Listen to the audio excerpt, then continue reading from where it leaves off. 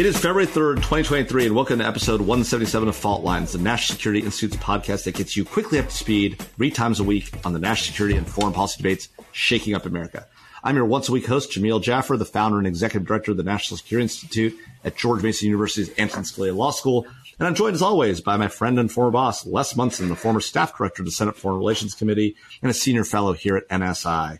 And of course, also joined by the superstar, just not on television, Jessica Jones, NSI's Deputy Executive Director.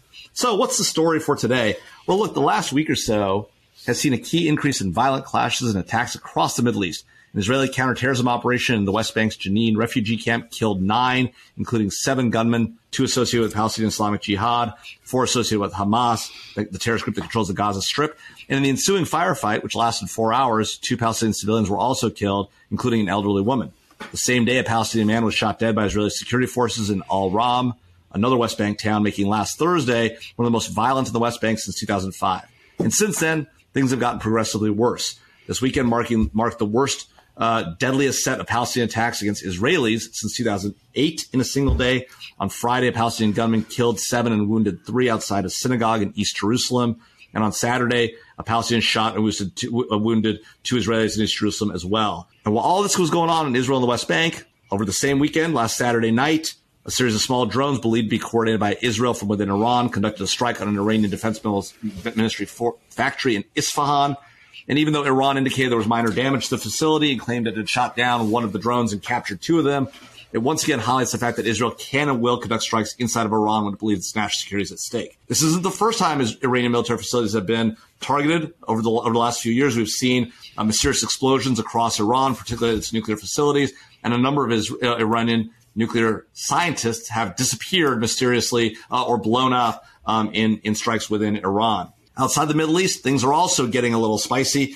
The United States conducted its own major counterterrorism raid in Somalia, taking out a key ISIS facilitator, Bilal al-Sudani, and 10 other ISIS associates in northern Somalia. And a terrorist leader associated with the Pakistani Taliban claimed responsibility just a few days ago for a bombing at a mosque in Peshawar, Pakistan, killing nearly 100 and injuring over 200. And of course, let's not forget this all takes place as Iran continues to supply Russia with drones for its war in Ukraine, sail its warships through the Panama Canal, and sought to kill an Iranian journalist here in the United States by funding a Eastern European criminal gang that had acquired an AK-47, went to this woman's house and nearly took her out. So the world is getting nasty, particularly in the Middle East. It's ending up on our shores. What, if anything, should we be doing about it? Jess, over to you. So I got lost in the very long list of things that are happening in the region. And so I know we talked briefly about this before the show started and, where the debate is and what that exactly looks like with all of the activity in the region. And, I no surprise, I don't have an answer to tensions in the region. I know it's been working on for how many administrations, how many really smart experts, policy experts. But I think, the U.S. is present in the region. It is in the news. It's in the headlines. It's on the cover of our newspaper. We provide almost $4 billion a year to Israel, in support. We're present. Our Congress, our president, they make comments on this. So I don't know what new messaging we can bring to this to provide more attention to the seriousness of what's going on in the region. I don't have a solution. Let me jump in here, and Jamil, just kind of repeat back to you something that you talked about, which is that U.S. forces are in northern Somalia taking out terrorists, right? We are in the most obscure corners of the world, acting on behalf of U.S. interests. The U.S. is engaged in a global effort. There is no doubt about that. There is commitment in both parties to addressing this issue. So I'm not 100% sure what the debate here is. It seems to me like we are in fact being very aggressive. When our interests are threatened. In Ukraine, we are spending tens of billions of dollars to help the Ukrainians push back Russian forces. In the Middle East, we have commitments in a number of countries, both in terms of blood and treasure. Our folks are in harm's way in multiple places around the globe. The U.S. commitment is deep and profound to providing security in any number of places where our interests and our values are at stake. Yes, that is all true. What is the question on the table then? Get Middle East peace less, obviously. I'm glad you think that, Les, that the U.S.'s commitment is strong and vital and vibrant. And Jess, you talk about the billions of dollars we provide and that. Look, sending a check isn't showing up. And there is not an ally around the globe that did not watch our withdrawal from Afghanistan and say, is the U.S. really going to be there for me? You can see it. We just talked about it a couple of days ago when it came to South Korea. South Korea doesn't trust the American nuclear umbrella, regardless of the fact that for 33 years we had nuclear weapons on their soil, right? And today we purport to provide the nuclear umbrella. They don't trust it because they've seen how we treat our allies around the globe. They've seen how we threw the Kurds under the bus in the Trump administration. They've seen what we did in Afghanistan. They've seen in Ukraine. You claim, Les, that we've got the great defense commitment to Ukraine. We poured billions of dollars. Sure.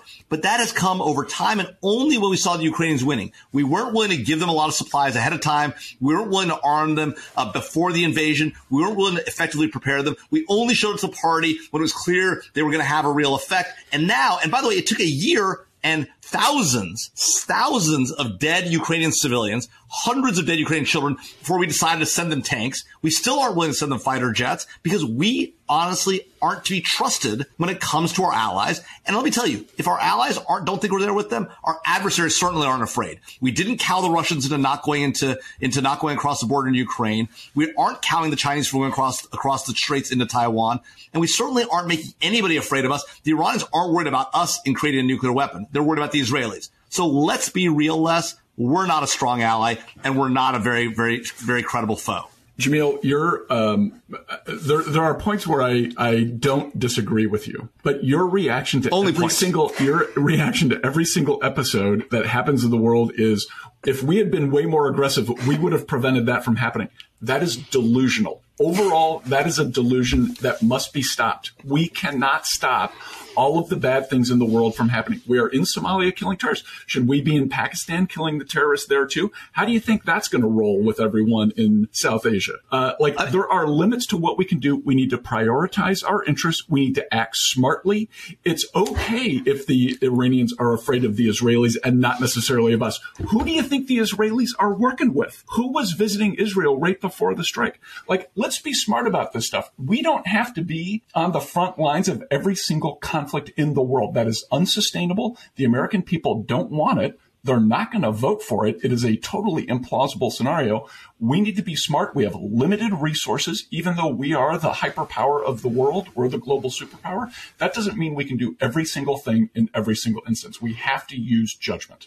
I also think it's interesting, kind of how we talked about with South Korea, what's going on abroad domestically with these populations, right? Is it surprising or is it not that we have, Netanyahu, the most far-right government of recent times in Israel, and we see this increased violence? I don't know, but our show is not focused on what's going on domestically in these nations that might be causing some of these tensions that we, regardless of how aggressive we might want to be, don't change those internal domestic politics. Look, Jess, I don't disagree with you that domestic politics, both here in the United States as well as in our allies and partners overseas, drives a lot of their view of us. But there's no doubt that our behavior in the globe, driven by domestic politics, makes us look less honest, less upfront, less defensive of our allies, and less scary to our adversaries. And less to your point that I'm always aggressive, your answer to everything is nuance and be careful and be cautious. That doesn't mean anything. There's no content to those words. This is a bunch of phrasing that doesn't have any real substance. I may be aggressive, but at least I got a policy posture.